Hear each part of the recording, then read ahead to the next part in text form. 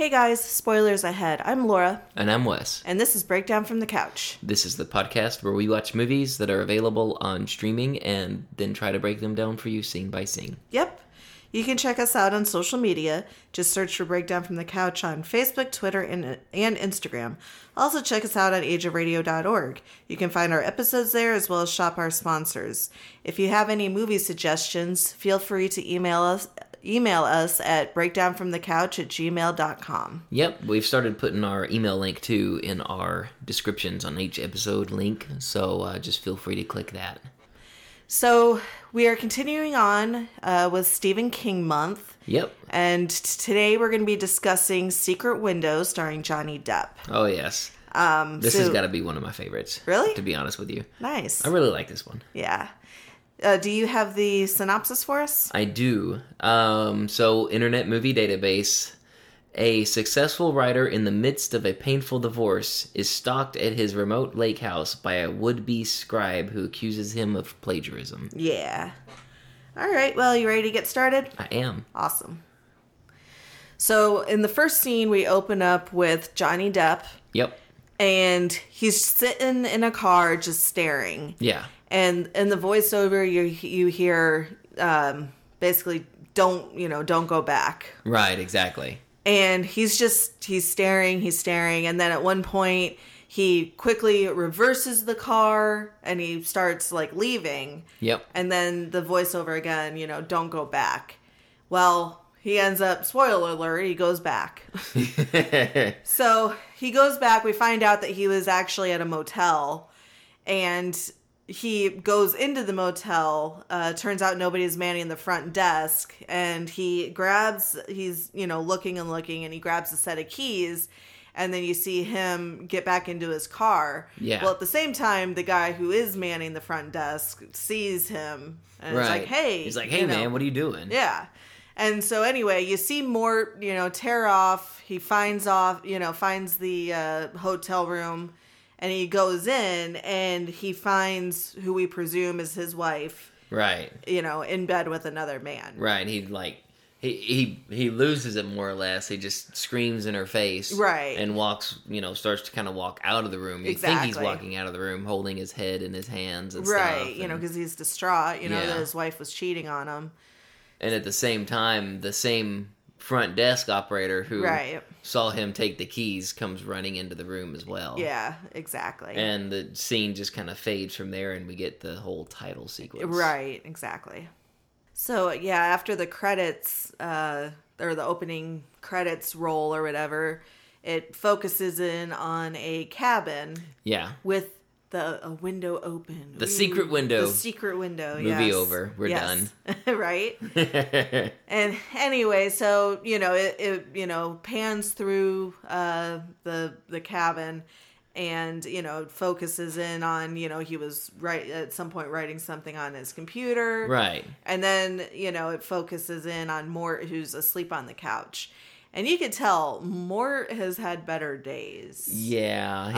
He's got this robe on. It's all like tattered and torn and stuff. It doesn't look like he's been writing for a while. Yeah, he looks like he hasn't showered probably in a few days either. Yeah. So anyway, he's, laying on the couch, and it pops up that it's 6 months later. Right. So he gets, there's a knock at the door, and first he, isn't interested, that kind of thing. But then he notices, the person's actually trying to enter the house. Right. What the hell? I mean, I don't know who would do that normally, but that's just not cool, man. Yeah, exactly. If anything, that would make me want to still not answer the door, though. Exactly. But he ended up answering the door, and first thing the guy says is, "You stole my story." And of course, he's like, "What are you talking about?"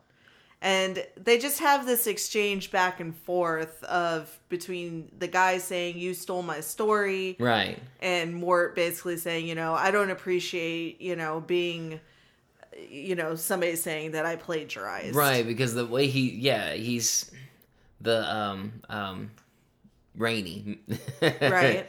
He's acting like he doesn't even know, what he's talking about. Right. Whatever this guy is talking about, whatever story it is he says he has, as far as he's concerned, he hasn't stolen anybody's story. Because he's like, I haven't seen, like, any manuscripts or, anything like that. Exactly. And he's trying to get him to go away. Yeah. Like, dude, whatever beef you have with me, you can go through these people. Right. Exactly. And so John Shooter offers to leave, his manuscript with them. And he's like, no. He's like, right? I don't want any, it's like, no. Exactly. I'm not taking that from you, Exactly. I don't want this to end up in like a court one day and be like, well, did you accept a manuscript from right. Mr. So-and-so? Exactly. Well, yeah, but he made me take it, right. Well, so anyway, he ends up leaving Shooter there out on the porch. Yeah. And finally, John Shooter ends up leaving. Mm-hmm. And you could tell Mort's like, he's looking at the license plate as he's leaving. It's a Mississippi plate. Right. And he goes back outside and he finds the manuscript with a big ass rock on top of it so it doesn't, fly away or whatever. And so he ends up taking the manuscript, and it's something called The Sowing Season. Right, by John Shooter. Yeah, which is an awesome freaking name, by Whether the it's, way. yeah, exactly. Whether it's your pen name or if it's your real name, that's actually a good name for an author. It really is. So, yeah, Mort takes the manuscript inside with him, and he's like, he looks at it like, John Shooter, and he's like, I don't know you, pal. And he takes it and he throws it, into the garbage. And then he proceeds on with his nap. Yep. Which, I'm looking at this place, I'm like, does this not have, like, a bedroom right? for you to go and sleep in? Exactly. I mean, the dog's got a bed. That's true. The dog's laying in its own bed and is nice and comfy. Yeah, exactly. So anyway, he, eventually gets up from his nap, and he's trying to write. Right. And, yeah, he has no idea where he's going with it, what he's doing. And the cleaning lady is downstairs vacuuming. Yeah. And Mort's talking to the dog pretty much like, if you don't bite her, I'm going to go down and kill her myself. Which I'm like, bro, she's doing what she's supposed to do. Right? She's You're paying her cleaning. to clean your place, and that's exactly what she's doing for you. Exactly. So you don't like it, you're in a writer's block, well, maybe you should just take your computer outside and write there. Exactly. Well, anyway, so yeah, he's still looking at what what he wrote on the screen, and finally he, is like, you know what to do. It's kind of like a voice, it's supposed to be like his voice in his head. Right, just kind of telling him, talking to himself more or less, yeah. It's like, yeah, you know what to do. Yeah. And so he's like, he's like, I got to do it. And sure enough, he deletes the paragraph or whatever that he has. Right. And he's like, no bad writing. It's just kind of a humorous moment in a way, Yeah, a little bit. Yeah. So, after that, he goes downstairs to get a drink, and he notices that manuscript is now sitting out on the kitchen table. Yep. And the cleaning lady comes by, and she's like, yeah, I found one of your manuscripts in the trash. I thought that you would like, that you would want it. And I'm like, okay, if he put something in the trash, why would he want it? Exactly. Like, it's in the garbage for a reason. Yeah. I mean, yeah, people throw stuff away by accident. But not a whole manuscript. Yeah, that looked like 50 pages or more exactly. of paper. You would notice that in your hands. Right. So anyway, she heads off to go do her, some more cleaning stuff. And he sits down and he starts to kind of read it. Yeah. And, it in his voice or whatever, he's reading it. And the cleaning lady, he ends up knocking over his soda onto the manuscript. Right. He gets to like this, I can't like remember the whole thing, but he gets to this one passage about the guy in the character in the book is talking about how he's going to bury his wife in the garden that she loved more than he did. Right. And then, he knocks over his soda, it gets on the manuscript, and the cleaning lady comes back and she's like, it's okay, I've got this, this is what, you're paying me to do kind of thing. And this is where he's telling her, he's like, I didn't write this. He's like, and it was funny, because the cleaning lady doesn't give a shit. It's like, she's whatever. She's doing a job for him, exactly. And he keeps like, well, I've never used the name John Shooter. I don't use pseudonyms. And yeah. And she's like, okay, well, that's nice. Yeah. It's like, I don't know what else you want me to say. I'm doing my job, cleaning for you. Yeah. I picked up a manuscript out of the trash. What you do with it from there is your business. Pretty much. I mean, she didn't say that, but yeah. It's just, exactly. Okay, know. Well, from there, he goes to his bookcase and he pulls out, he's got like a whole book of like short stories. Right. And so he pulls that out because obviously he's recognized what John Shooter had said at his. Yeah. And apparently what's in this book. So Mort opens the book and finds one of the short stories called Secret Window. Yep. And he starts reading it, and sure enough, it matches up exactly to what John Shooter had written. Like word for word. Right. So it's like, basically, to me, this looks like that John Shooter guy actually stole his story. Right. I guess that's kind of what... But, we find out more, like, later. Yeah. But... Anyway, but we get a quick flashback after he reads part of the paragraph about how she loved that garden more than she loved him. Right. Type of thing. And there's a brief flashback to where his now ex-wife,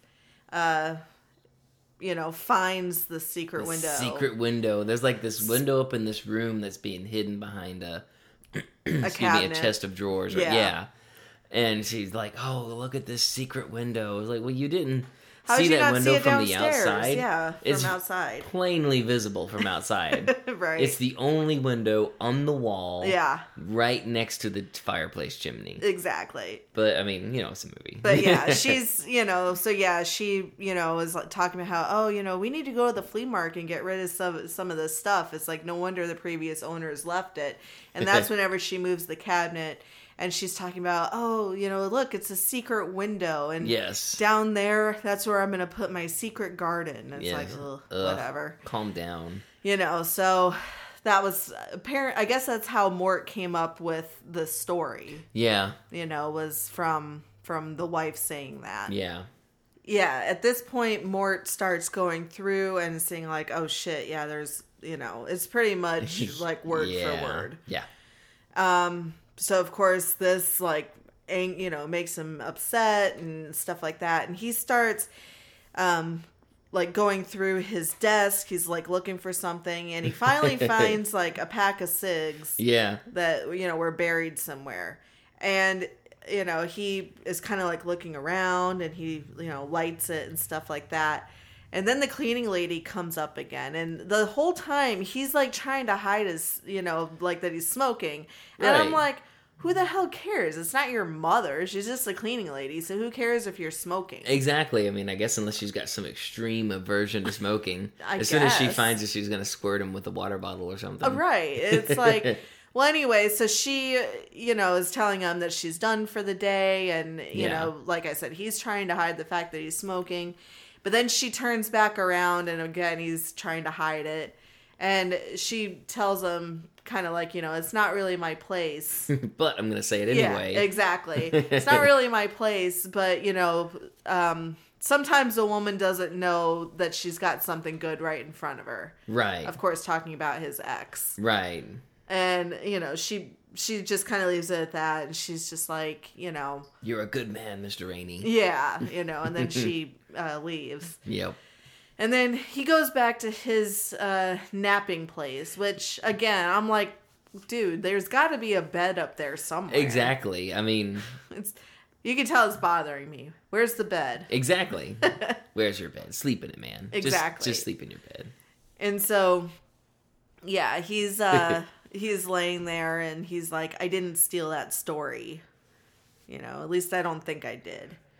And it shows him, trying to fall asleep again. And he kind of starts, halfway asleep and halfway awake, he starts having these like flashes of like a dream where it is like the front door to his like cabin lake house thing is like basically like just flapping like right off its hinges like violently and flashes of light. And then you see like a silhouette of look like, yeah, exactly. Because of the hat and stuff. Yep. Yeah. And then he's just woken, completely awake by the telephone ringing. Right. So yeah, the phone rings, and we find out that it's his ex-wife. Yeah. And she's calling because she said that she wanted to know if he was okay because she had gotten this feeling, Right. That something was off. And she was talking about how, I know you always, think that that's stupid or whatever. Kind of like an intuition type thing. Right. And they just have this conversation, and he, wants to know, like, do you remember, that story, Secret Window? Yeah. And she was talking about how, not one of my favorites. And he's like, I guess that's good to know. Yeah. And... Yeah, he's like, I really miss your constructive criticism and right. stuff. Well, he was asking her, like, do you remember, like, what influenced, the story. Right. And Which her, yeah, her response was, you mean besides Jack Daniels? She's like, not really. And he, of course, he's like, yeah, he's, he, pretty much admits that he had, an issue. Right, exactly. And he's like, look, that's not what I'm getting at. And she's like, well, then what are you getting at? Like, do you mean, like... It was influenced by another story? Exactly. Another she's person's like, story? Yeah, she's like, you swore that one time was the only time you did that. Right. So now, as viewers, we're all like, what? Yeah, He's what? done this Dun, before. dun, dun. Exactly. The plot thickens. Right. And he's like, no. He's like, that was the only time. Yeah. And, the conversation pretty much ends when he finds out that her and Ted, the guy that she cheated with, right, they're still together. They're still together. At first, he thought that they weren't together because she's like, "We're not together." Right. And you could tell he got kind of happy about it. And then she's like, no, what I mean is we're not together right now. Right. He's not here with me right now. Exactly. She's like, well, sometimes, I go over to his house. Sometimes he comes over here. Mm-hmm. And he's like, oh, well, that's really good to know. Because basically, through this conversation, she's, you find out that she's still in their house together. Right. Their main house that they had together. Right. And he's like, oh, well, that's really good to know. I hope he enjoys, this and this and this. He's like, that's because that's why I bought that stuff anyway. Right.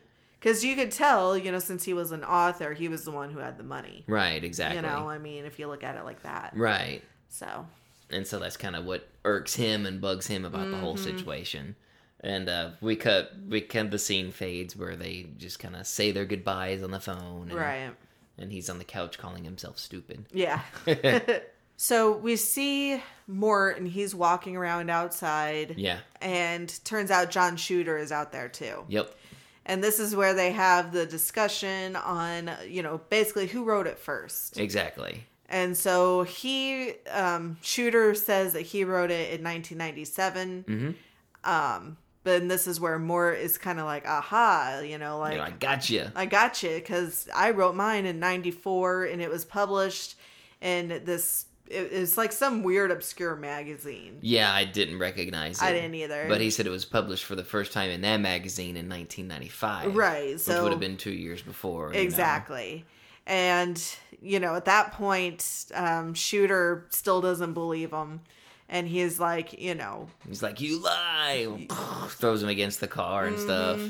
And so that's whenever he tells him, like, look, he's like, go find the magazine and you'll find the story in there yourself. Yeah. And he's like, well, where am I supposed to find this magazine? And he's pretty much like, that's not my problem. Yeah. You know? And John Shooter then kind of tells him, it's like, okay, well, then should I just ask your wife who lives in Riverdale, New York? Yeah. And he, he's like, well, maybe I should just show up, to your house in Riverdale, New York and ask your wife for it. And he, it kind of course, catches Mort off guard. Right. Like, what do you like, what? How did you get that information? But then he realizes it was on the back of one of the book jackets for one of his books. Yeah. It was info where he lived and stuff. Yeah. And he's like, well, you know what? That's not our house anymore. It's her house. It's her house now. You're right. So, he, tells him, he's like, look, he's like, I don't know what to tell you. If you want to find out so much, you're just going to have to find that magazine yourself. Exactly. And this is where, he tells him, like, well, you know what? Why don't you call Amy and get it? And, we'll like look at it together. Right. Because John Turturro's character, John Shooter, is saying that he's threatening Mort at this point. Yeah. He's like, you come off as the kind of guy who's looking for a head to knock off with a shovel. Yeah. Whatever that saying means. I guess Right. it means you're looking for a fight. Mm-hmm. And he says, like, if you want to fight, then that's not going to end well. One of us is going to end up dead. Right. And this is where he gives him the ultimatum. Like, you have 3 days to produce the magazine. Otherwise, Yeah. I guess they're going to start fighting. Right. And one thing that's kind of important later on in the film is while they're talking, a vehicle drives by, and it's the local sheriff. Right. And the sheriff waves, and John Shooter waves back. Yeah. But Mort doesn't wave. Mm-hmm. And so from there, you kind of get, you see Mort, he's back home. He's agreed to John Shooter. Yeah. Okay, I'll get you the magazine, and if you see for yourself that I published it first, will you go away? Right. John Shooter just nods and gets back in his car. Yeah. And so, Mort, is back at his usual place. Yes. And he's, eating a sandwich, and he's talking to his dog. And he's Yeah. pretty much talking about how he really does not want to have to call Amy. Yeah, he's like, I don't want to call her. And he lays down on the ground. He's like, all right, fine. I'll call her, I'll get the magazine, and then I'll go back to bed. Yep. And so then the dog hears, like, other dogs outside barking. Mm-hmm. And He wants to go off and do dog stuff. yeah, he goes off. Chico goes to do dog things. Yes. And now this is something else that comes into play later on as well. Right. So Mort gets up and he unplugs his phone so that nobody can call him and disturb him, and he just lays back down on the couch to go back to sleep. Because, again, apparently he doesn't have a bed in this cabin. Yeah, exactly. So, he's taking his nap, his, 300th nap. And in the nap or whatever, he ends up falling off a cliff into some water. Well, he ends up falling off the couch onto the floor. Right, he's having one of them falling dreams. Mm-hmm. Yeah, it's So been a while, but yeah, those are scary. Right. So he gets up and he notices gets some water, and he notices some flapping. There's something on the house and it's flapping. So he goes out to investigate. Well, he tries to turn the outside light on, and it's not working. And so he, gets a flashlight and realizes somebody broke the light bulb. Right. Which I feel like if I was home and I heard that, I feel like I'd actually hear it. Even Yeah, if I was napping. Exactly. I mean... But whatever. You'd think so. Mm-hmm.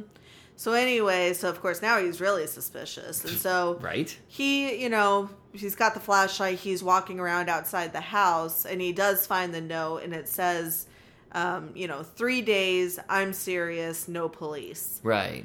And so he's still looking around, and finally he comes across something that's underneath a, not tarp, but...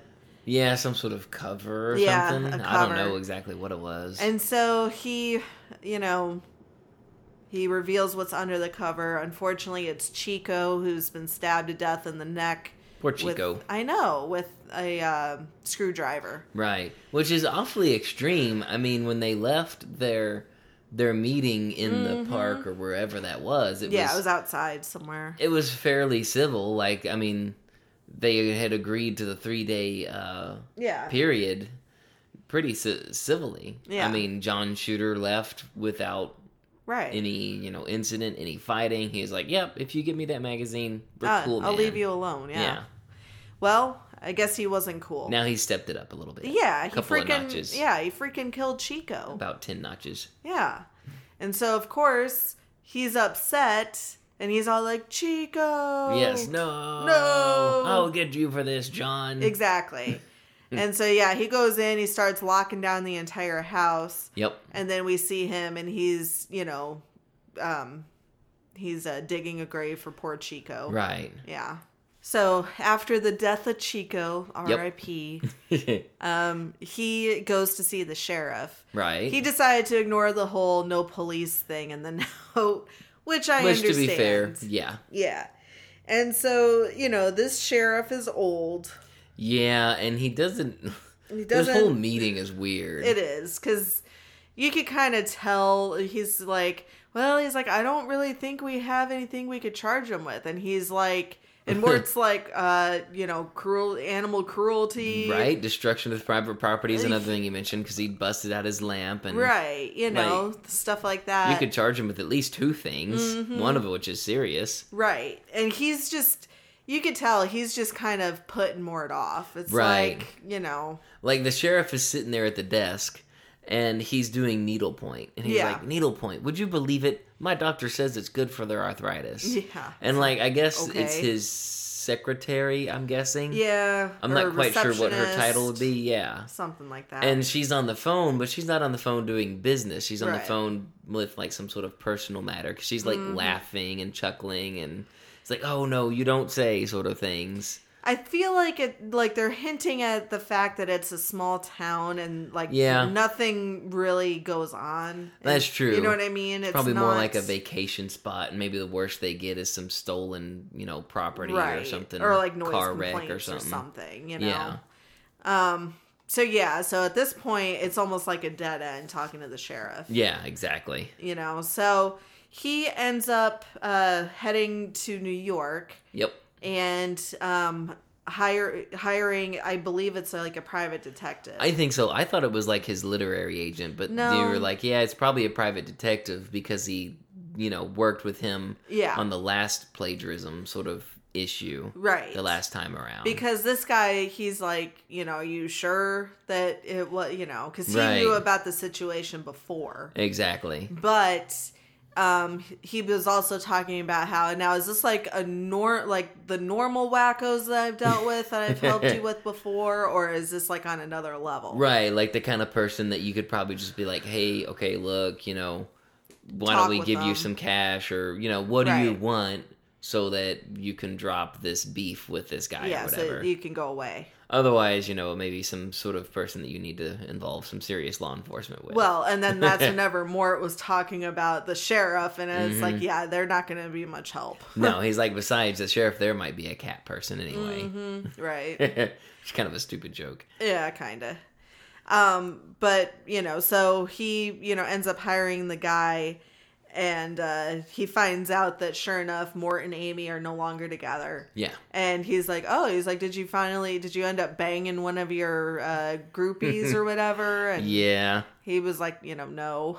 Yeah. So what was kind of funny was like as they started first talking, like he punched the clock, the time clock or whatever to bill him. Yep. And as soon as he made that crack, Mort reaches over and punches the time clock out.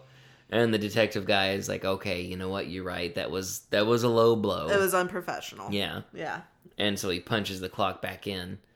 And he tells Mort, he's like, okay, look, tell you what, go do what you got to do. Go, get your magazine to show this guy. And he's like, when you get home tonight, you'll see a black Cadillac in your driveway. He's like, don't worry, it's just me. I'm going to be there keeping an eye on the place. Yep. And, Mort basically, he's like agrees. He's like, okay. Yeah. And he gets up and leaves. Right. So he stops off at Amy's house. Yep. And he, sees Amy and he sees Ted, the other man. And he, sees him going someplace and he's like, this isn't my beautiful wife. this isn't my beautiful house anymore. That's right. And then he leaves, which I'm very confused because it's like, aren't you supposed to stop and get the magazine? Like, why the hell did you drive all the way? Like, you drove to New York, right? To see the one guy, the private detective guy, right? But now you've just wasted a whole trip when you could have hey, I need this magazine, let me in, exactly. Whatever. So whatever. So. Yeah. He ends up leaving and he goes back home and he sees the black Cadillac that's, in the driveway. So it's like, okay, cool. So he gets out, but he notices that the guy's head is slumped onto the thing. So it's like, uh-oh, did Shooter get to him? Like, what happened? Exactly. Well, surprise. Yeah. He taps on the glass and, of course, they both freak out and react. Yeah, they both freak out. Well, anyway, they have a big laugh about it. Yeah, you scared me and I scared you and blah, blah, blah.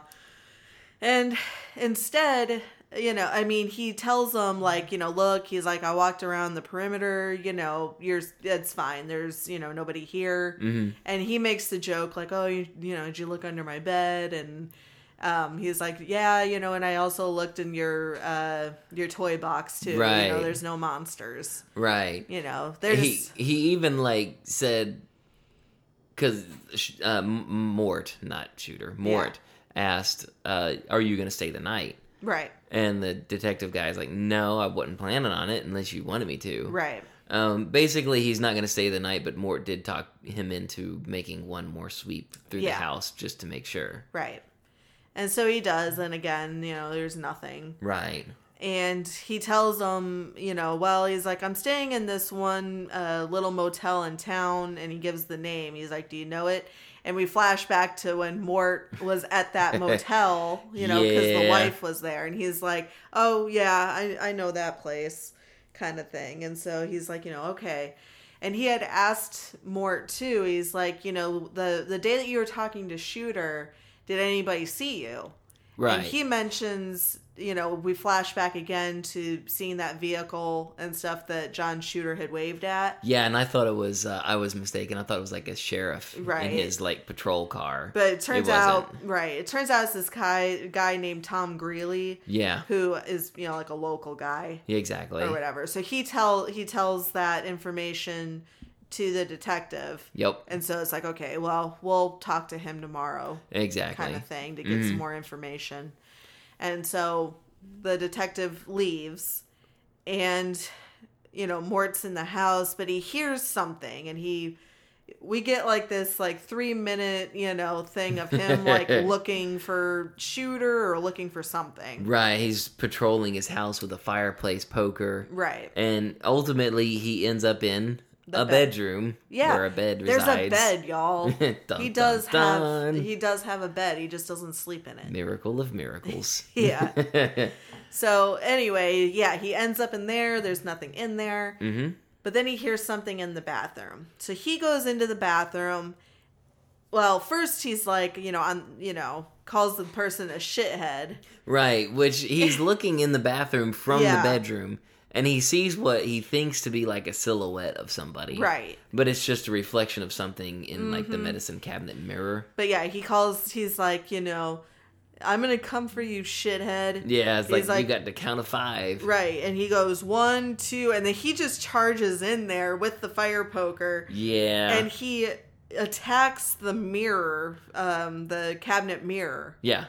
And, shatters it. And he's like, I just killed my mirror. Yeah. And then he hears a little something, like in the tub area. And so he immediately attacks the glass shower door. Yeah. And he's like, I just killed my shower door. And it's like, easy there, bro. Yeah. And he opens it, and it turns out it's just a little mouse. Yeah. That was making the noise. So he, takes a towel, covers the mouse to, put it outside. Yeah. Pretty much.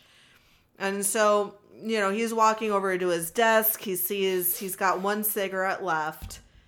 And, he puts it back. And you see him, he walks down the stairs. Comes back up the stairs. And he also grabs the cigarette. This time he grabs the cigarette, puts it in his mouth. And he's like, smoke. He's like, I feel like I want to smoke. Yeah, he's like, I don't care. I'm going to smoke. I'm going to smoke this one. And then I'm going to buy a whole new pack. And I'm going to smoke all those too. Exactly. So, yep. Mort goes downstairs to let the mouse go, and he's, letting the mouse go. He's got, he ends up letting it go and lights the cigarette. Yeah. And then John Shooter is right behind him, and he's like, I thought you didn't smoke. And he makes the joke of, well, he's like, I started, to help my health. And this is where, because, that's just it. John Shooter seems to know, everything. So he's like, basically what we said, which is, you were at the wife's house. Why didn't you get the magazine while you were there? Yeah. And he kind of confronts him with that. He's like, there isn't any magazine, is there? Right. And so at this point, Shooter's kind of walking around Mort. And Mort, there's a shovel stuck in the ground still. Right. So he's trying to grab the shovel behind his back. Mm-hmm. But now Shooter just kind of walks around and confronts him and puts his hand on the shovel. He's like, he's like, I want you to rewrite the ending. Right. And so basically what we find out is John Shooter's accusing him of not only stealing his story, he's also accusing him of changing the ending. Right. So that it would be his own or whatever. Yeah. He's like, my ending was better. Yeah. So now Mort asks him, like, okay, well, what was your ending? Mm-hmm. And so this is when Shooter says, he quotes the ending line from his book, where he has Todd, the character in the book, going in for another ear of corn and saying to himself, in time, I'm sure her memory will even be a mystery to me. Right. And we see Mort he agrees. He's like, okay, well, I'll help you. I'll rewrite your ending and I'll help you get published. Then will you go away? Right. And so at some point during this whole confrontation, Shooter, to just kind of get his point across and let him know that he's not fooling around, he takes the shovel, because at this point Mort is going to attack him with the shovel. Mm-hmm. Takes the shovel from Mort and pins him up against the tree with it. Yeah. And he tells him, I'm up not... against his throat. Yeah. He's like, I'm not messing around. He's like, you think you can get away with this, and you can't. And he starts mentioning other personal information and things that he knows, that for some reason he knows these things, but he shouldn't know these things. Right. He's like, it sure would be a shame if anything were to ever happen, like if Amy were to come down here and something happened to her. Right. He's like, what if that little chainsaw that you keep in that shed out back, and things like that. And he's like, who do you think they would look at first if anything were to happen? Exactly. And he leaves it with, basically like, you need to fix this and you need to make this right. Right. Or else. Yep. And he just kind of leaves and walks off into fades into night into or whatever. Night, yes.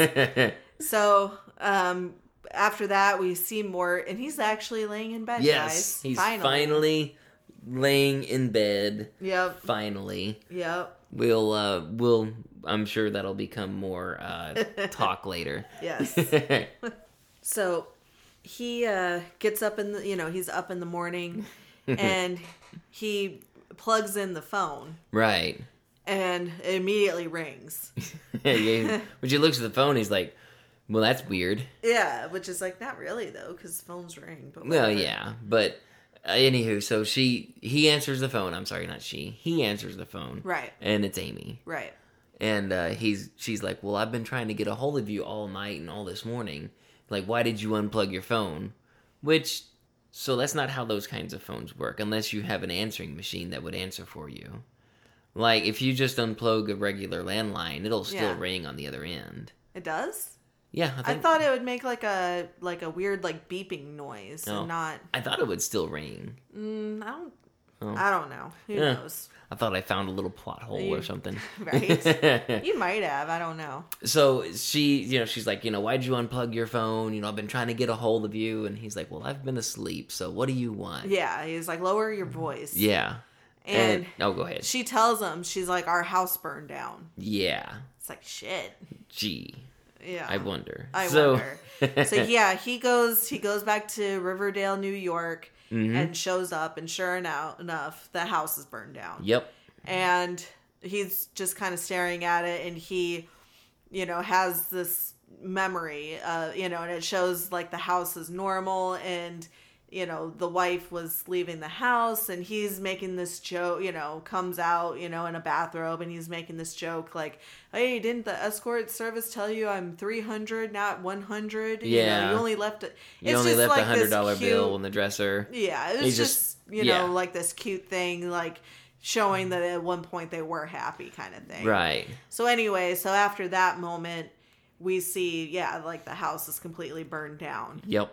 And he, gets approached from not only Amy, but also Ted. Ted is there. This is where we start getting more about Ted. Yeah, Ted seems like a real tool. He does. Ted is interjecting, and he's making himself involved in this whole investigation thing. Yeah. It's like, you can be present, but you don't need to be involved because you're not the legal owners of this house. And that's just it. Amy and Mordar. Right. And that's just it. Like the fire department chief is like, Mr. and Mrs. Rainey, and they're like, yes, and Ted is like, also like, yes, which, no, you're not. And so this is whenever, he points out, like, yeah, this was definitely arson. Yeah. And he's asking, like, do you have any enemies? And, of course, Amy says no. Ted is like, no, not a soul. And I just love it because you can see Mort giving him, like, this look. Yeah, he's like, do you mind if I answer one or two of these, Ted? Exactly.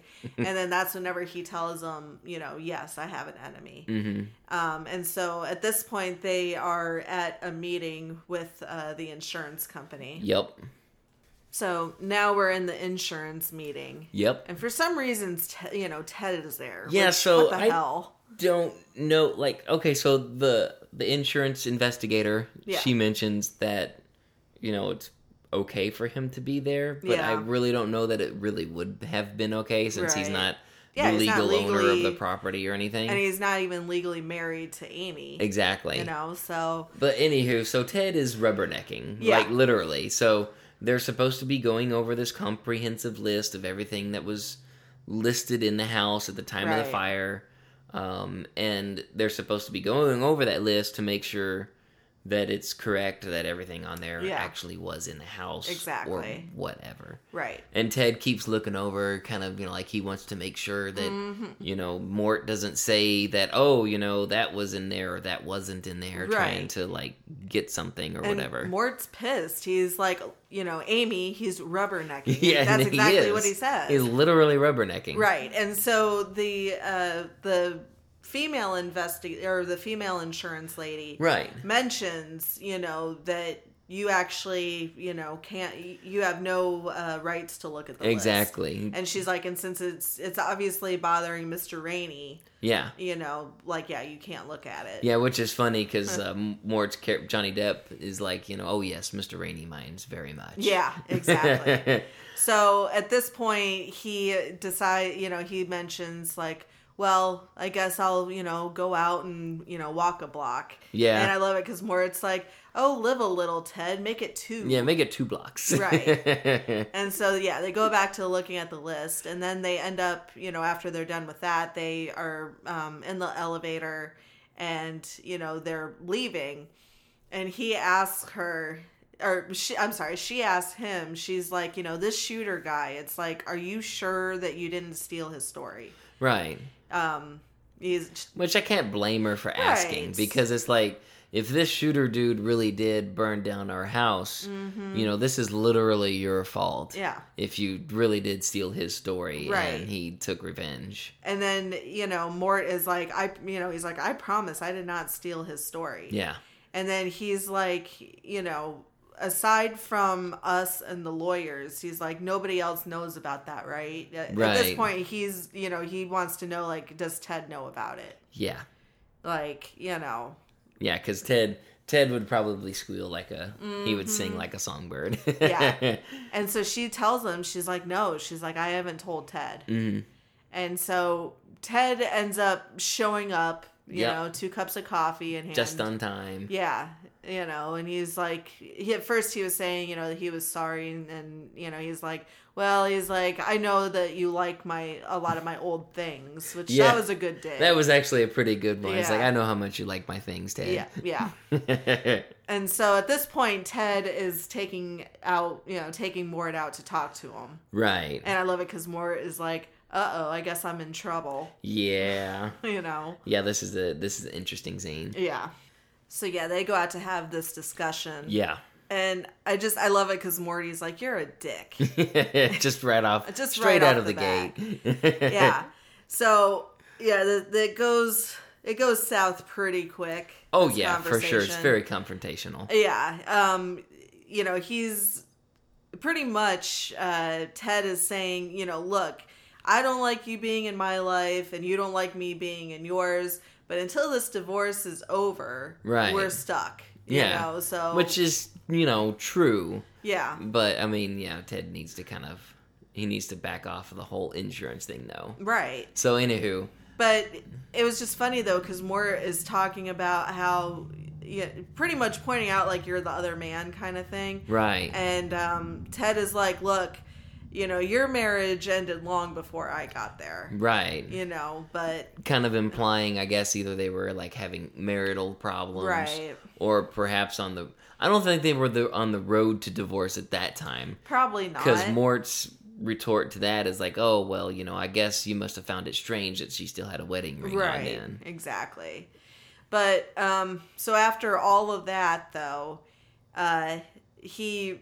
Mort asks, like, so Teddy, where are you from? He's like, I detect, a bit of an accent. Yeah, Ted does have a slight southern accent to him. And he's like, I'm from Tennessee. And he's like, oh, really? Well, I was thinking maybe Mississippi. Yeah. And he's like, no. He's like, I'm from a small town called Shooters Bay. Mm-hmm. Dun, dun, dun. Yeah. And so, you see him, walking off at that point. Yeah. So Mort heads home. Yep. But he doesn't find his private detective guy. Right. So he's supposed to be there keeping an eye on things. Right. And so he kind of makes the joke, like, what am I paying you for? Yeah. But anyway, so he goes inside, or he hears the phone ringing while he's outside. So he goes inside and answers it. It is the private detective. Yep. And he mentions, like, well, he's like, no worries, I did a sweep like an hour ago. Yeah. And he tells them, yeah, well, Shooter showed up about an hour after you left the night before. Yep. And, that, of course, surprised him. And so it turns out that the detective had found out about his house burning down. Yeah. And, of course, he apologized, sorry that happened. And Mort's telling him, he's like, yeah, he's like, the thing is, though, is that the magazine that I needed also burned up with it. Right. He's like, so now I don't know how I'm going to get a hold of the magazine. Mm-hmm. And this is where the detective tells him, he's like, I thought about that, and I contacted your agent, and it turns out he has a copy of it. And so he's, going to send it to you, FedEx. You should be able to pick it up tomorrow around 3. Right. And so I love it, though, because Mort makes the joke about how, I knew there's a reason I hired you, kind of thing. And so, anyway, but the detective mentioned that he took the time and talked to Tom Greenleaf, who was the guy that saw him talking to Shooter that one day. And he's like, it was really weird because... He at first said that he saw you, but then he backtracked. Right. He's like, he got really nervous, and then he's like, no, come to think of it, I didn't see anything that day. I didn't even go down that street. Yeah. Kind of thing. And so the detective, is asking Mort, why did he all of a sudden back down from what he was talking about? Right. And, of course, Mort didn't have any idea. Yeah, Mort's like, well, I don't know. Yeah. He's old, he's paranoid. Maybe he just either forgot or he's, scared for some reason. Well, that was when the detective mentioned. Yeah. He's like, no, I think he's scared. Yeah. And he talks about how Shooter, he's like, I was wrong. He's not one of those, regular wacko type of, this guy's dangerous. Right. And he kind of lays out a little scenario that he thinks might be going on. Right. He says, let's just say supposedly somebody hires this Shooter guy to kind of scare you because they got a beef with you or whatever. Right. And he's like, but they don't realize they hire the wrong guy. And he goes a little too far. He kills a dog. He burns down a house. Right. And now it's too late. They can't call him off. And then this is when Mort tells them about Ted. Yeah. That maybe Ted could be behind it somehow. Maybe he was the one who hired him. Right. Which, he and Ted's relationship. Yeah. It's not the best. Yeah. Clearly. Right. For good reason. So... But they decide, that, tomorrow we'll go and talk to Tom Greenleaf together. Mm-hmm. And I love it because he tells them, bring your 6-shooter, Pilgrim. Yeah, right. Like, what the hell? Calm down there, John Wayne. Yeah, really. I'm pretty sure Mort doesn't have his 6-shooter anyway. Probably not. So we find Mort on the couch. Shocker. Yeah, which... So didn't the scene before close with him laying in the bed? That's what I thought, too. And then he got up in the middle of the night and he said something about, POS or something like that. Yeah. And then the scene, like you said, we see that he wakes up on the couch. He's back on the couch again. Yeah, and it's daylight. Yeah. Coming from the secret window. The secret window. Ooh. Yes. Exactly. And then, you know, he looks at the time and realizes, like, oh shit, I'm, you know, late. Right. So, you know, he gets up and he, you know, looks at the key holder and doesn't see his keys there. So he's like searching himself, can't find them. Yep. Well, he goes outside. First thing he sees is Shooter's hat sitting on the porch. Right there in plain view. Right there. And then he looks and he sees that his car door is open. Yep, and the engine's running. Running. It's making that beep noise, you know, keep the doors open and all that. Right. And so he gets into the car and he notices some cigarettes, but they're he says Pall Mall. Which is what Shooter smokes, actually. That first day that he met Shooter at that park or whatever it was. Yep. He actually offered Mort some cigarettes, and they were Pall Mall brand. Right. Which isn't the brand that Mort smokes, even though he says he doesn't smoke throughout the movie. He smokes like L&M or LM or something like that. I don't know. It's probably some fancy ass... something fancy, or maybe some brand, I don't know, cigarette brands. Right. Could be something they made up for the movie. Right. But anyway, so he ends up going back in and he bags up the hat. Yep. As like evidence or whatever. Yeah, you know, I mean, smart idea. And so he heads to his meeting, which it's like a diner / like grocery store. Which is kind of cool in a way. Yeah. I always like this country, small town type stuff. Yeah. Like they have this little bar set up where everybody's sitting there eating breakfast and they have a couple tables. Yeah. But then the rest of the store is like this just like general store, like you said. Right. So he walks in and it's very obvious he doesn't fit in with any of these people. Oh, no, not at all. The locals are very country and he's, you know, Yeah. And so he goes down some of the aisles and he's looking for the detective, doesn't find him. So he's, you know, sitting there and he asks the waitress, he's like, you know, hey, has anybody been in here looking for me? And she's like, no. And he's like, oh, okay. He's like, well, you know, have you seen like a New York like cop looking guy? Right. And she's like, no, I haven't seen anybody that, you know, fits that description. And he's like, oh, he's like, well, we had a meeting set up. And she's like, well, and he's like, and I overslept. Yeah. And she's like, well, maybe he did too, because he hasn't been here. Right. Which, yeah, I mean, she isn't his secretary. Yeah. She's not going to keep tabs. Records of appointments. Exactly. Right. It's like, I don't know what to tell you, man. Yeah. Like, I didn't see a gigantic New York cop looking guy walking in here. Exactly. Hey, it's Kaylee Cuoco for Priceline. Ready to go to your happy place for a happy price? Well, why didn't you say so? Just download the Priceline app right now and save up to 60% on hotels. So whether it's Cousin Kevin's Kazoo Concert in Kansas City, go Kevin, or Becky's Bachelorette Bash in Bermuda, you never have to miss a trip ever again. So download the Priceline app today. Your savings are waiting.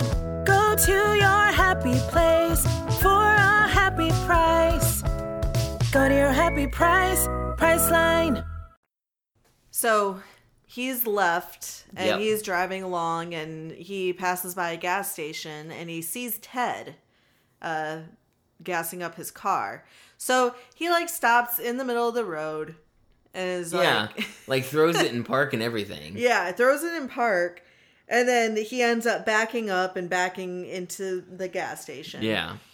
And, you know, he parks in front of Ted. Right. And, you know, he's asking Ted, like, so what are you doing here? Yeah, he's like, well, I came down here to see you, actually. Right. And he's like, is your, you know, little friend here with you? Yeah, which the look on Ted's face there is kind of, he's a little puzzled, but he's like, no, I came alone. Because if you think about it, maybe he was thinking about Amy. Well, that's true, yeah. You know what I mean? That's probably what he was assuming, was that he meant Amy. But he was like, no, he's like, I just came here to talk to you, you know. Right. Kind of like one-on-one or whatever. Right. He's like, look, you know, I came down here so that we could finish this. And he reaches in the car. Mm-hmm. You know, you think, oh, he's going for something. He pulls out a stack of papers, and it's actually the divorce agreement, the divorce papers. And that's what Mort said. He's like, my divorce papers? Yeah. You know, like, really? Yeah, he like throws them down on the hood, and he's like, yes, you know. You're supposed to have signed these weeks ago. And he's like, Mort's like, well, have Amy send them to my lawyer. And he's like, well, you know, your lawyer said that, you haven't accepted any of his phone calls type of thing. Exactly. And so, yeah, Mort is not going to sign these papers. And he basically tells him, he's like, look, don't you think this is going a little bit too far? Yeah. This pretty much like this isn't, going to work out great. Right, exactly. So, yeah, so Mort is telling Ted basically like, just to leave him alone. He's like, I don't respond well to threats and intimidation. Makes me feel icky. Yeah. And so it actually kind of starts to escalate a little bit into the physical realm. Because he shoves Ted. Yeah, he shoves Ted not up against the car, I'm sorry. He shoves Ted and pushes him out of the way. And Ted's like, he's like, look, I'm not here looking for a fight. And he's like, but I think you and I both know that if you don't get this done, then, it could get bad. Right. Which, we don't know exactly what Ted means by that, but it sure does come off kind of. And that's just it. Mort is taking it as like, oh, he's going to send Shooter to do something exactly. else. That's what Mort's kind of thinking. Exactly. Right. And so at this point, Mort just punches him right in the stomach. Right. Well, oh yeah, I think he does. He does. He does, and then Ted responds by trying to punch Mort, but Mort ducks out of the way and punches the window glass of his own car. Yeah. And Mort's like, oh well, tough break there, old Ted. Yeah. And takes off. Yep. Leaves Ted there at the gas station with possibly broken knuckles. Right.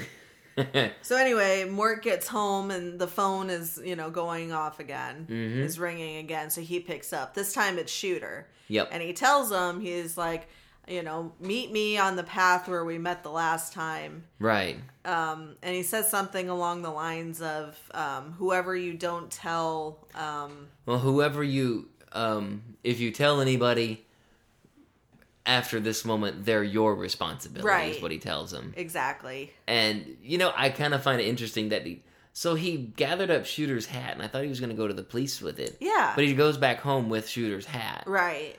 Which is kind of, it's kind of weird. It's like, dude, why aren't you, doing any of the things that you should be doing under these sort of weird circumstances? I guess because he thinks that the cops there suck. That's true. They do kind of suck. They do sort of suck just a little bit. But anyway, so, yeah, he's, running down the path to go meet Shooter. Yep. So, yeah, we see Mort running down the path. Yep. And he comes across Tom Greenleaf's SUV. Yeah. So, he's like, Tom? And he goes up there. He finds Tom. Yeah. Tom's been stabbed in the head with a screwdriver. Poor Tom. He got the old, what was it, Cosmo? Or what was the name of the dog? What the hell's the name of the dog? Chico. Chico. He got the Chico treatment. Poor Chico. I know. Anyway. Cosmo Kramer. Yeah, maybe. Anyway, so he got the Chico treatment with the screwdriver. So there's Tom, but then he also sees the detective who has also been killed. Yeah. So, so Mort ends up passing out outside of the vehicle. Which is kind of funny, the last thing that Mort, sees before he passes out is, this little squirrel up in the tree. It's like this squirrel is, he knows things. He's going to go to the police or something. Right.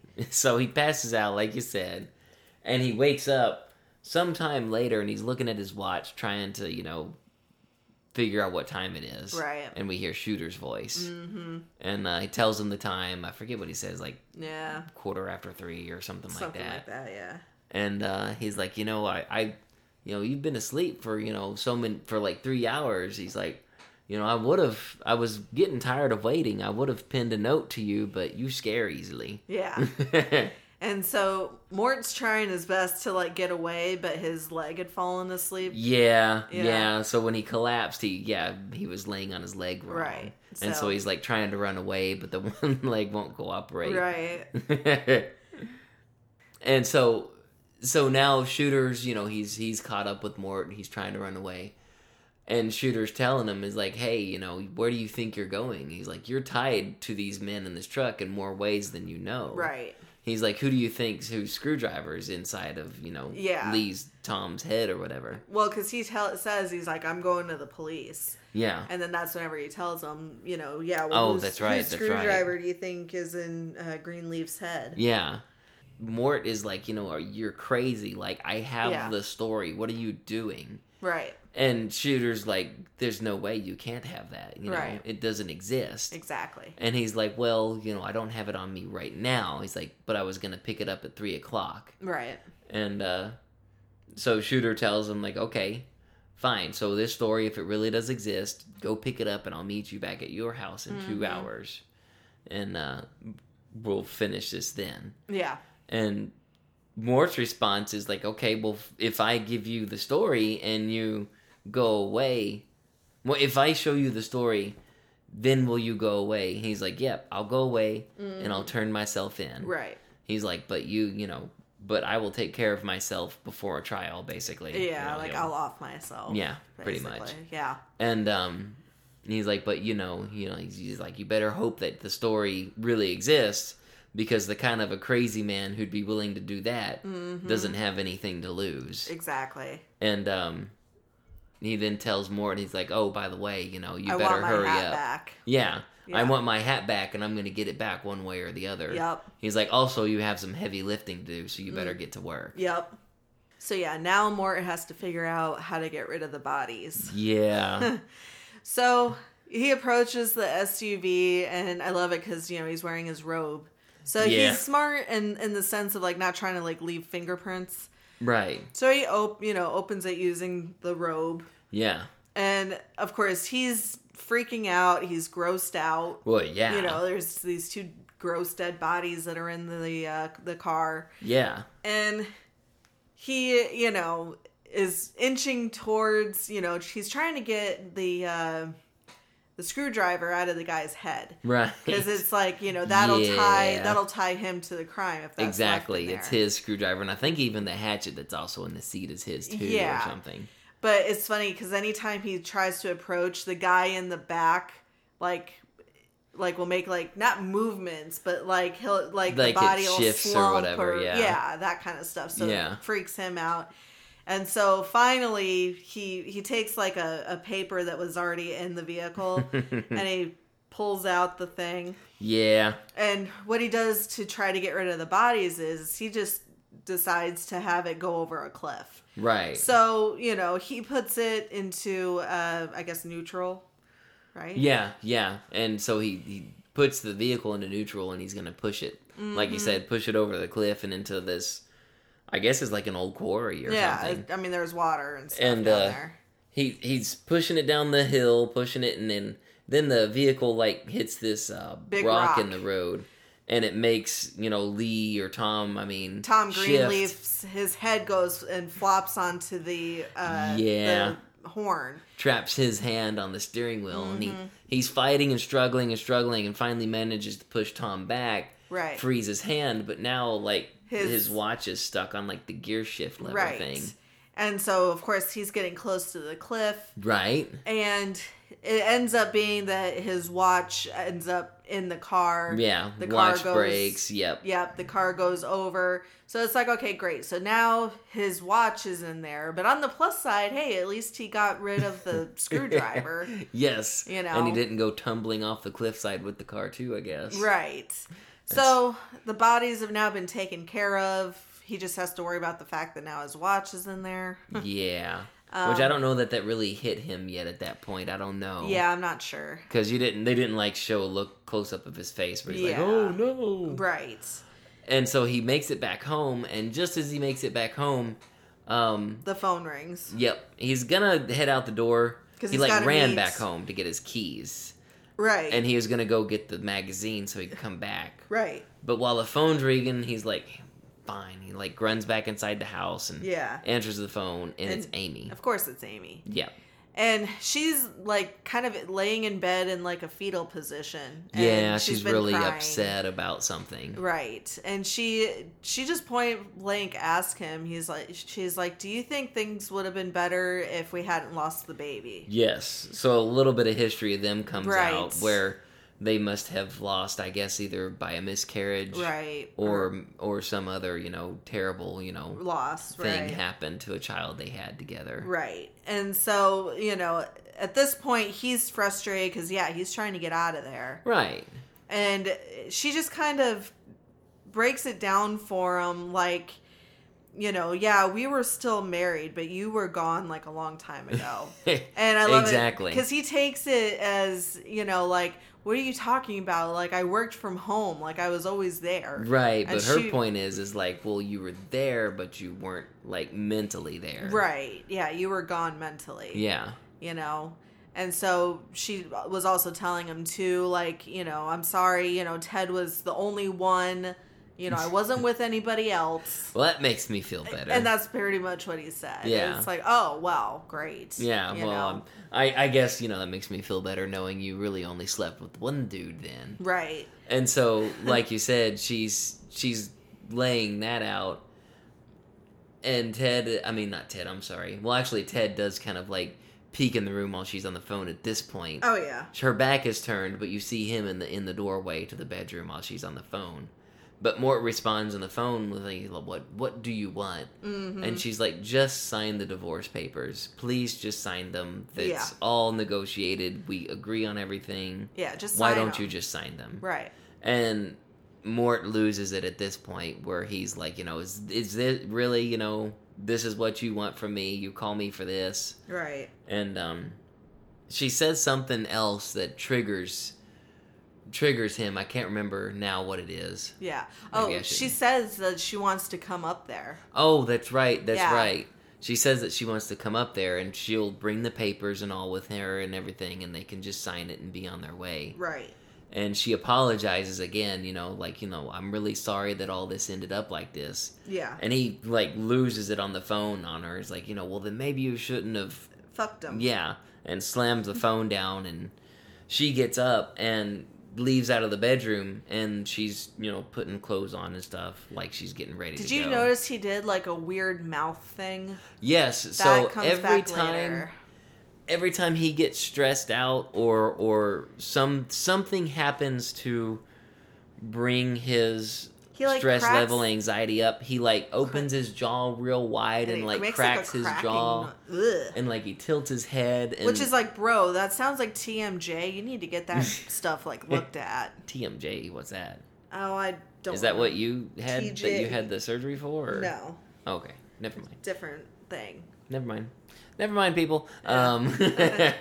So, yeah, like you said, that comes out. There's a lot of like little things that get dropped throughout this movie. Yeah. We try to focus on them, and we're hoping we're kind of breaking them down for you guys well enough, and they'll all come together. Yeah. Near at the end. Oh yeah. And so we leave that scene.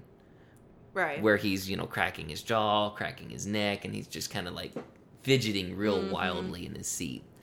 So we're back with the wife. Yep. And she's explaining to Ted, like, look, like, I'm going to go up there by myself. Because at first, of course, he doesn't want her to.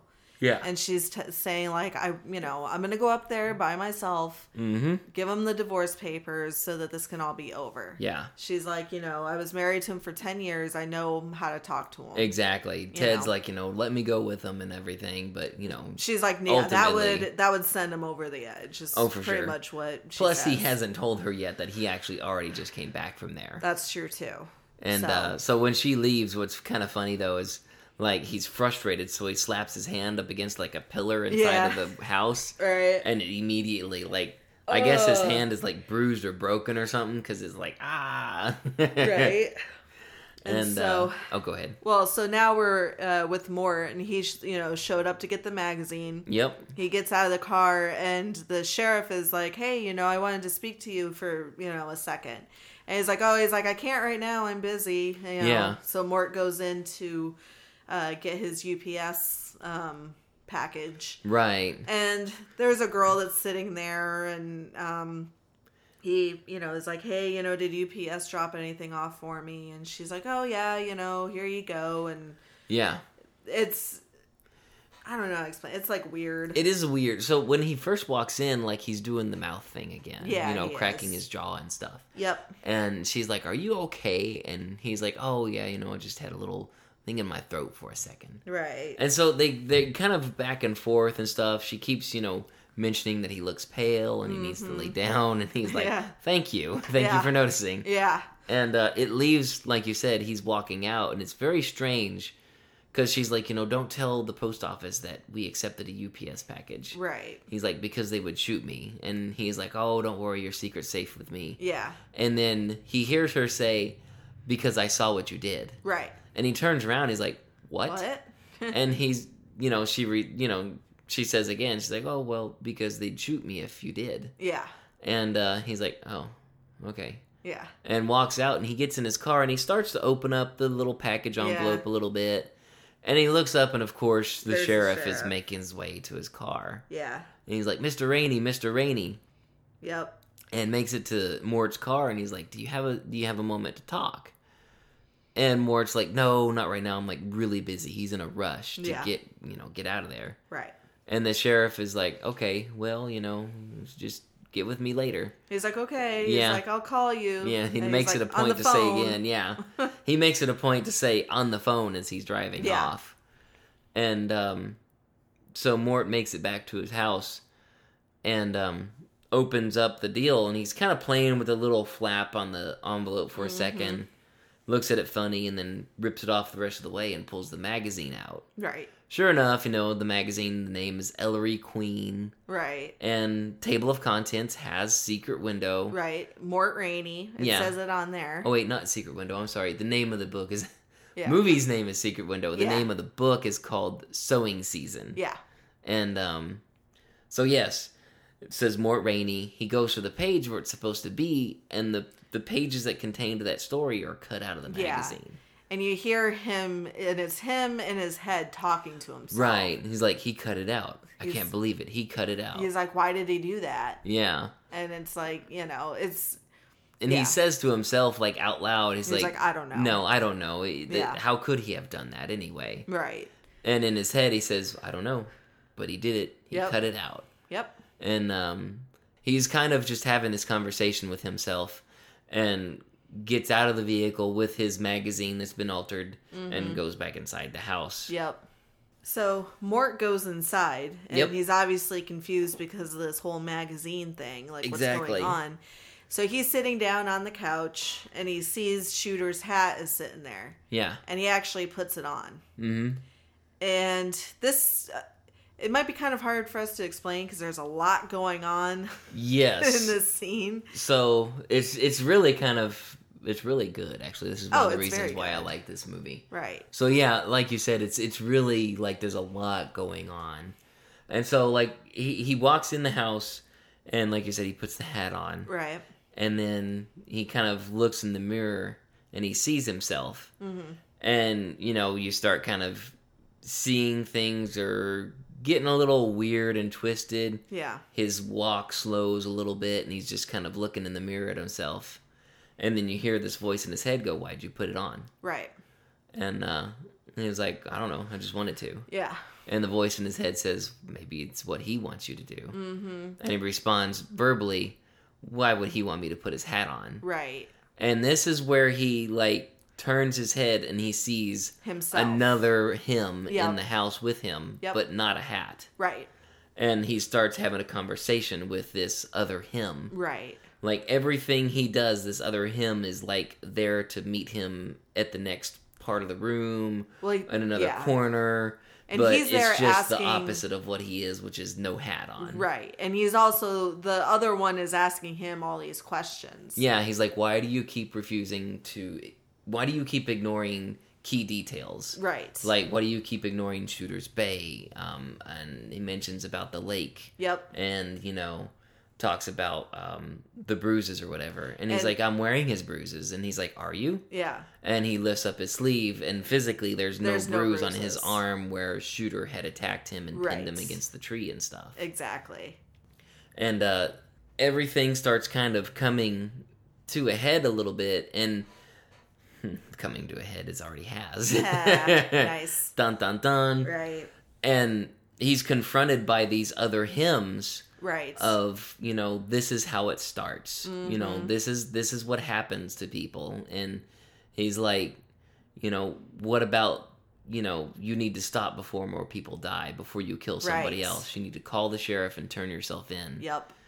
And he's like, I didn't kill them. And he's like, well, you almost did. Right. He's like, the gun wasn't loaded. And we see this flashback where he's back in that hotel. Where he was confronting Ted and Amy. Yeah, which is different from what we saw in the beginning of the movie. Right. And so, sure enough, he tried to shoot him. Yeah. Yep. Oh, yeah, for sure. Yeah. Which I guess either, he did not, or maybe he missed. Something. I don't think we're given that information. Yeah, or it's like maybe the gun jammed. Right. Something. And he's just kind of walking around his house, and he's, telling all these voices to shut up, to leave him alone.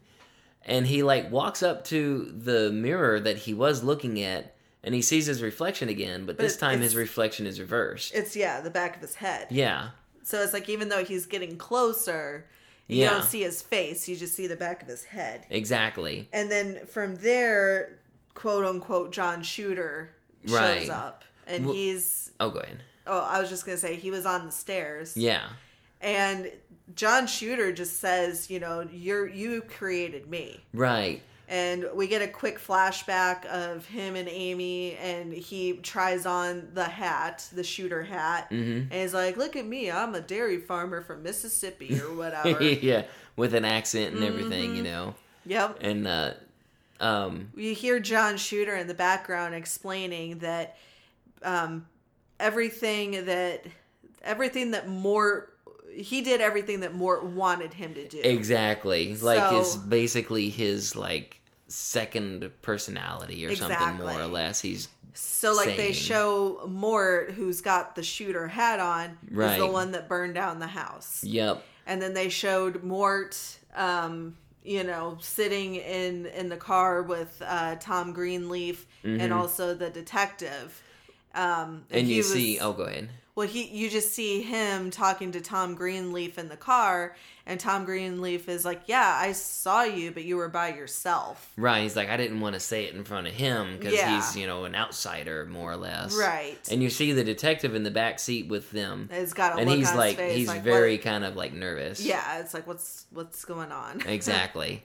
And one thing that's kind of interesting is so when he was walking up to the mirror and you see this kind of reversed reflection of him in the mirror, right? You hear he's chased away all these extra hymns out of the house, right? But you still hear their voices and telling him all these things this has been going on for 30 years, right? You won't acknowledge it, stop ignoring it. Yep. And then other parts of him are saying things like oh, you need to finish this, they have to go, right, and stuff like that. And which is another thing. It's what is up with Stephen King and his almost all of his stories end with a house trying to self-destruct. I know, because that's just it. He tries to get rid of the other him, and so he picks up an ashtray and throws it. Well, it slams into the wall, and all of a sudden you see this crack start going up. Yeah, and they're going up the wall, and they're spreading, and they're going through the roof, and it looks like the house is just gonna collapse or something. Yeah, it's crazy. Yeah, and so we come back to the whole flashback with Shooter telling Mort all these things, right, these things that I did for you that you wouldn't do. Right.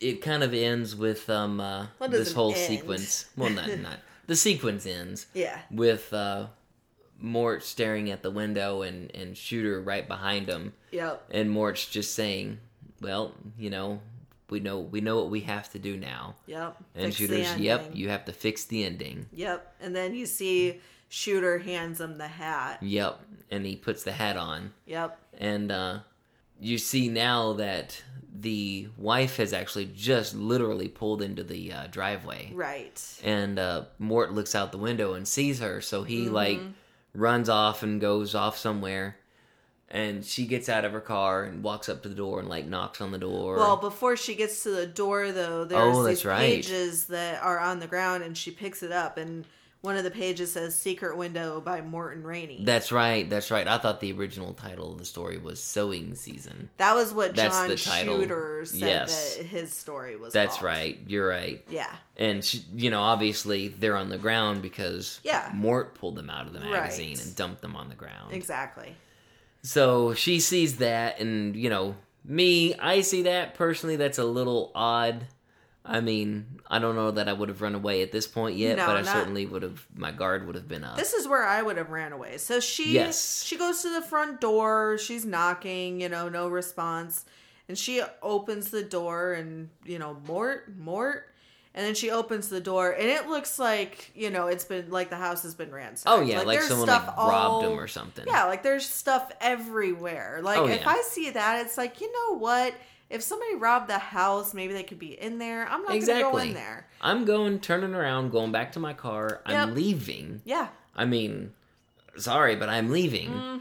And I'm calling the police from there. Exactly. But no. So what she does is she starts going through the house. And yeah, sure enough, everything, it's like the whole house is just trashed. Yeah. She's calling for poor Chico. Yeah. Because she doesn't know Chico is dead. Poor Chico the doggo. Yeah. Anyway, but she ends up going up the stairs and she sees the manuscript by John Shooter and she picks it up and she notices like carved in the desk, it just says shooter, shooter, shooter, all Right. like all in it. And then she starts looking around at the walls and stuff and like there's all these carvings of Shooter. Yep. And she sees in the window too, like it looks like it was done with like shaving cream or something Yeah, where it says I think Shooter. so. And then she's like looking all around, she sees this, and then she stops and she looks and you first see where it says shoot. Yep. And there's a door that's opened and then it gets shut and it says shoot her. Right. And of course. and you've got Mort there. Yep. And obviously at this point she's freaking out. Oh, yeah. As she should be. Yeah. He, has got the hat on Yep. and he, approaches her. She's trying to head down the stairs. Yeah.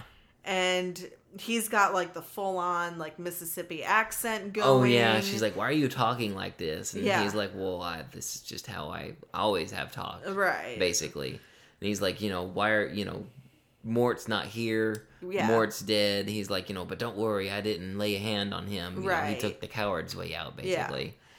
And, so she's doing her best going down the stairs and he has a pair of scissors Yep. in his hands. Yeah. And he tries to like cut her hair, I guess, or he cuts some of her hair. I think he just the cutting of the hair was like maybe an accident or something. Yeah. I think he was going to attack her with her, but Right. she got away. Yeah. As he was attacking her with the scissors. Right. And ran outside She to her ran car. outside. And then unfortunately, just like in all these movies. Oh, you, yeah. You get in the car and stuff and it just doesn't, Yeah, So she gets the car going, but yeah, like you said. She she forgets to take the brake off and Yeah. all this other stuff. And so while she's, messing in the car, he approaches her with, I don't know if you noticed, it was that big, huge rock that was on top of the manuscript. Oh, that's right. Yeah. I forgot that because that rock had been on the porch for the rest of the movie, basically. Yeah. So he grabs that rock Mm-hmm. and he smashes the window, the passenger side window. Yep. And again, she's messing with the car and she finally gets the car going. Right. But he like grabs a hold of her and literally pulls her out of the side of the car. Yeah. And car smashes like into the tree and stuff to stop it. Yep. And then he takes her and he's like dragging her into the house. Yeah. So he drags her back into the house. Yeah. And you see the bloody screwdriver. Yeah. Well, she again tries to get away and he stabs her like in the back of the leg. Yeah. I like it hurt. Yeah, I forgot about that part in the movie. Yeah. It's been a long time since I've seen this movie. I know, right? So he stabs her in the back of the leg and at this point, she can't really get up. Right. So she's, kind of crawling and stuff. Right. And She she does ends manage up to kick him in the face, though. That's true. She did kick him in the face. Take that. Yeah, it didn't work though. So no, it didn't. She, kind of crawls out outside, Mm-hmm. and the whole time, like, he's talking. Oh, yeah. Mm-hmm. Still on that thick, that southern accent. He's still, Yeah. on this character. Right. And she just keeps telling him, I'm sorry. At one point, he's like, Mort is the one who wanted to do this. Right, And she keeps saying over and over again, you're Mort Rainey. Yeah. You're Mort Rainey. Yep. Like, she says that a couple of times. Right, trying to, like, bring him back, because he's like, Yeah. this... Did he said it was Mort's idea, or wasn't Mort's idea? It was. Oh, okay, Yeah. okay, never mind. Because remember, Shooter is the character that does what Mort tells him to do. Oh, that's right. Shooter's like his character is all like, Mm-hmm. well, I'm just a third party, but if you want me to do it, I'll do it. Yeah, exactly. Okay. So in his head, Mort is Like a spectator or Mm-hmm. whatever. He's just like, I want you to do this, but Yeah. in his head, he's not actually doing it. exactly. So anyway, so she says that a couple of times, and we hear another knock because they're outside, but he Right. hears another, like, a car door, Mm-hmm. and he hears Amy. Well, it turns out it's Ted. Right. And she's laying on the ground because when she fell out, she hit a rock Right. to the head. That's right, because when she was trying to run out of the house after he, like, got her in the leg, right. he kicked her in the butt, and it made her, like, fall. And she hit hit her face and her head on a rock. Right. And so now she's down. She can't get up. Right. Well, anyway, so she hears Ted, and so she starts screaming for Ted. Yep. Well, he comes running out the door, and Yeah. Mort slams him in the face with a... Yeah, clocked him right in the face with a shovel. Right in the face with a shovel. Here's the thing. I'm kind of okay if Ted goes. I'm not a fan of the guy. Ted's character was a douche. He was. He was a what you might call a douche canoe. And so, anyway, so yeah, Ted's down, and he, they kind of show him finishing him off. Right. Pretty much. Just with smacking him so Yeah. many times that, Yeah. And so she's laying there, and I can't recite all of it, but pretty much, It's the new ending to the story. It is. It's the revised ending that will fix the story. Mm-hmm. Where he Talking says, about- oh, I'm sorry. no, go. Oh, okay. He says, Todd Downey said to himself as he picked another ear of corn out of the steaming bowl, Yep. I'm sure in time even her death will be a mystery, Good job, even hon. to me. I'm I may have impressed. messed that up a little bit, but No, it's pretty good. so anywho, Yep, I should be a writer now. you should. Sure. Dun dun dun. Yeah. No. And so, yeah, that's how that particular scene ends. Yeah. So. Just it cuts away and you hear like this big thunderous music that's supposed to be him like finishing off Amy off, yeah. Yep. And so after that cuts, it kind of becomes a more serene scene where we're seeing the lake and the small town, and we see Mort walks into the local general store / restaurant cafe, and he walks in all happy-go-lucky and stuff. His hair's all nice and straight, and he's clean. He doesn't look disheveled anymore. And now he's got braces. And he has braces, and everybody in town is nervous about him. Yeah. As soon as he walks in, everyone just like shuts up. Well, and the girl from the UPS store that had a crush on him. We forgot to touch on that back. Yeah. She actually called him cute. Yeah. In that last scene that Yeah. she had with him. Right. Well, anyway, so she's there, and she's, telling the other lady, she's like, I'm in a hurry, because you can tell she doesn't want to have anything to do with him. Exactly. So she tells the cashier, like, I'm in a hurry, to be rung up or whatever. Exactly. And he's standing behind her, and he's pretty much wanting to ask her, like, out. Right. Yeah, he's like, oh, hey, how are you doing? He's like, I got braces, you Yeah. like them and stuff. And she, I'm just getting my life straightened out. yeah, exactly. Like, yeah, okay, good luck on that one, buddy. Mm-hmm. And, she's obviously just like, she's just cringing. She just Yeah. can't get out of there fast enough. Right. Like, she doesn't even take her receipt. She's like, I gotta go, and Yeah. takes her stuff and Yep. leaves. And so, we see he's got a container of salt, some butter, and some napkins. Yep. And from there, we've got the sheriff, and the sheriff shows up at Mort's house. Yep.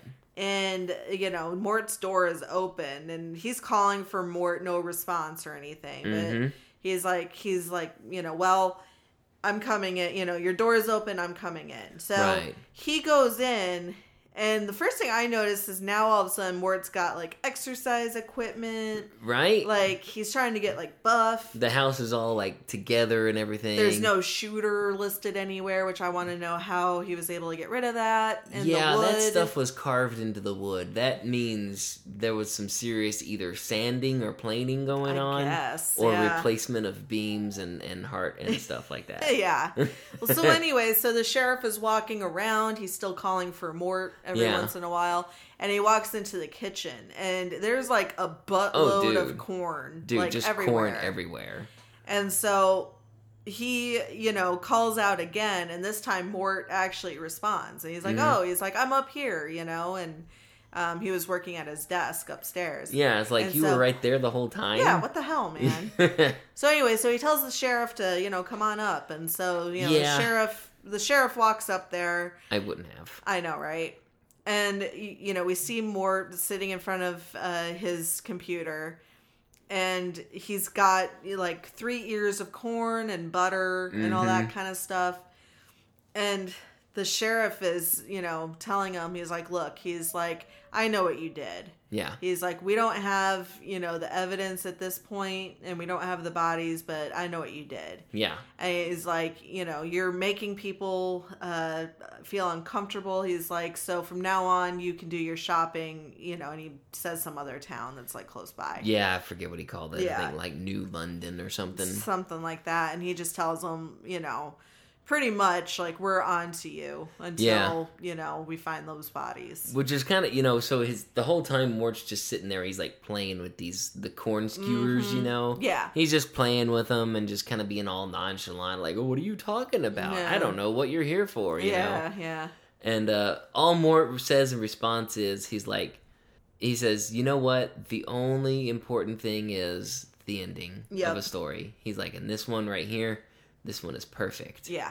And then we kind of have the camera then pans away from Mort, and it goes out the secret window. Yes. And into where he has buried Ted and Amy. Probably Chico, too. And probably poor Chico. He's planted corn there. Yes. It's become a corn field. Yeah. Corn garden. Yeah, right. And you hear the voiceover of the brand new ending, which of course is, Todd Downey reached for another ear of corn from the steaming bowl.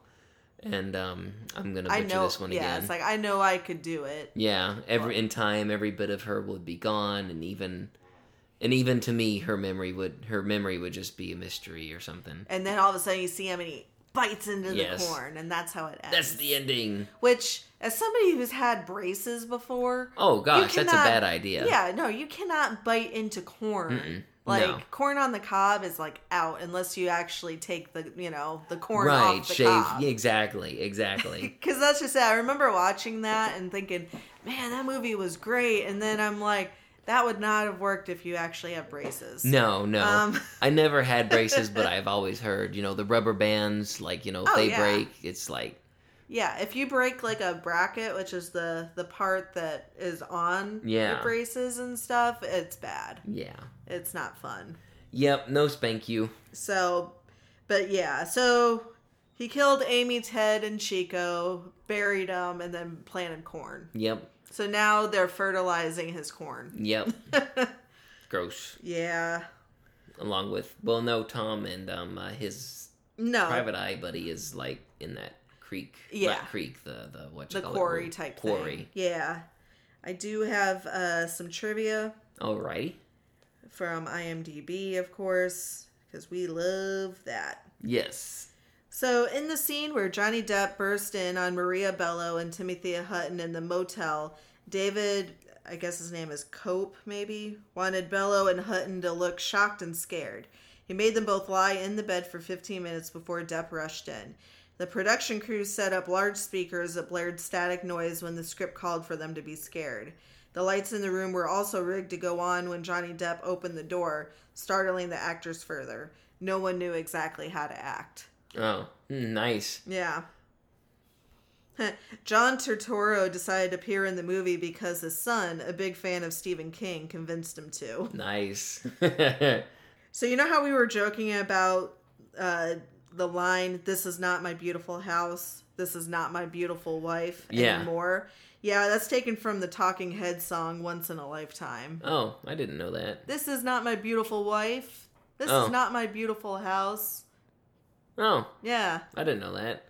I must have either not heard that song before, I just, didn't make that connection. Yeah. Let's see. In the magazine that should have Mord's story, the second story in the contents is called The Long Walk. This is also the title of a book by Richard Bachman, who happens to be the pseudonym of Stephen King. Oh, of course. Mm-hmm. Let's see. Ving Rhames was offered a role but turned it down due to a scheduling conflict. Yeah, he must have been offered the role of the Private Eye or something, I guess. Yeah. Because the guy that they got to play the Private Eye actually kind of has the same build as sort of all that good jazz. Right. Well, there's not really a ton of things on here. I do want to point out that Secret Window, like we said, it's based on Stephen King. Mm-hmm. So he wrote a novella called 4 Past Midnight, and in the novella, this was called Secret Window, Secret Garden. Oh, okay. So that was how, Stephen King still wrote it. Oh, okay. But it wasn't like, same thing kind of like with Stand By Me. It wasn't like its own standalone It wasn't a book. full-on novel. Right. It was a short story contained within a book of other short stories. Exactly. Okay. So, I know this is probably obvious, but should we just use corn?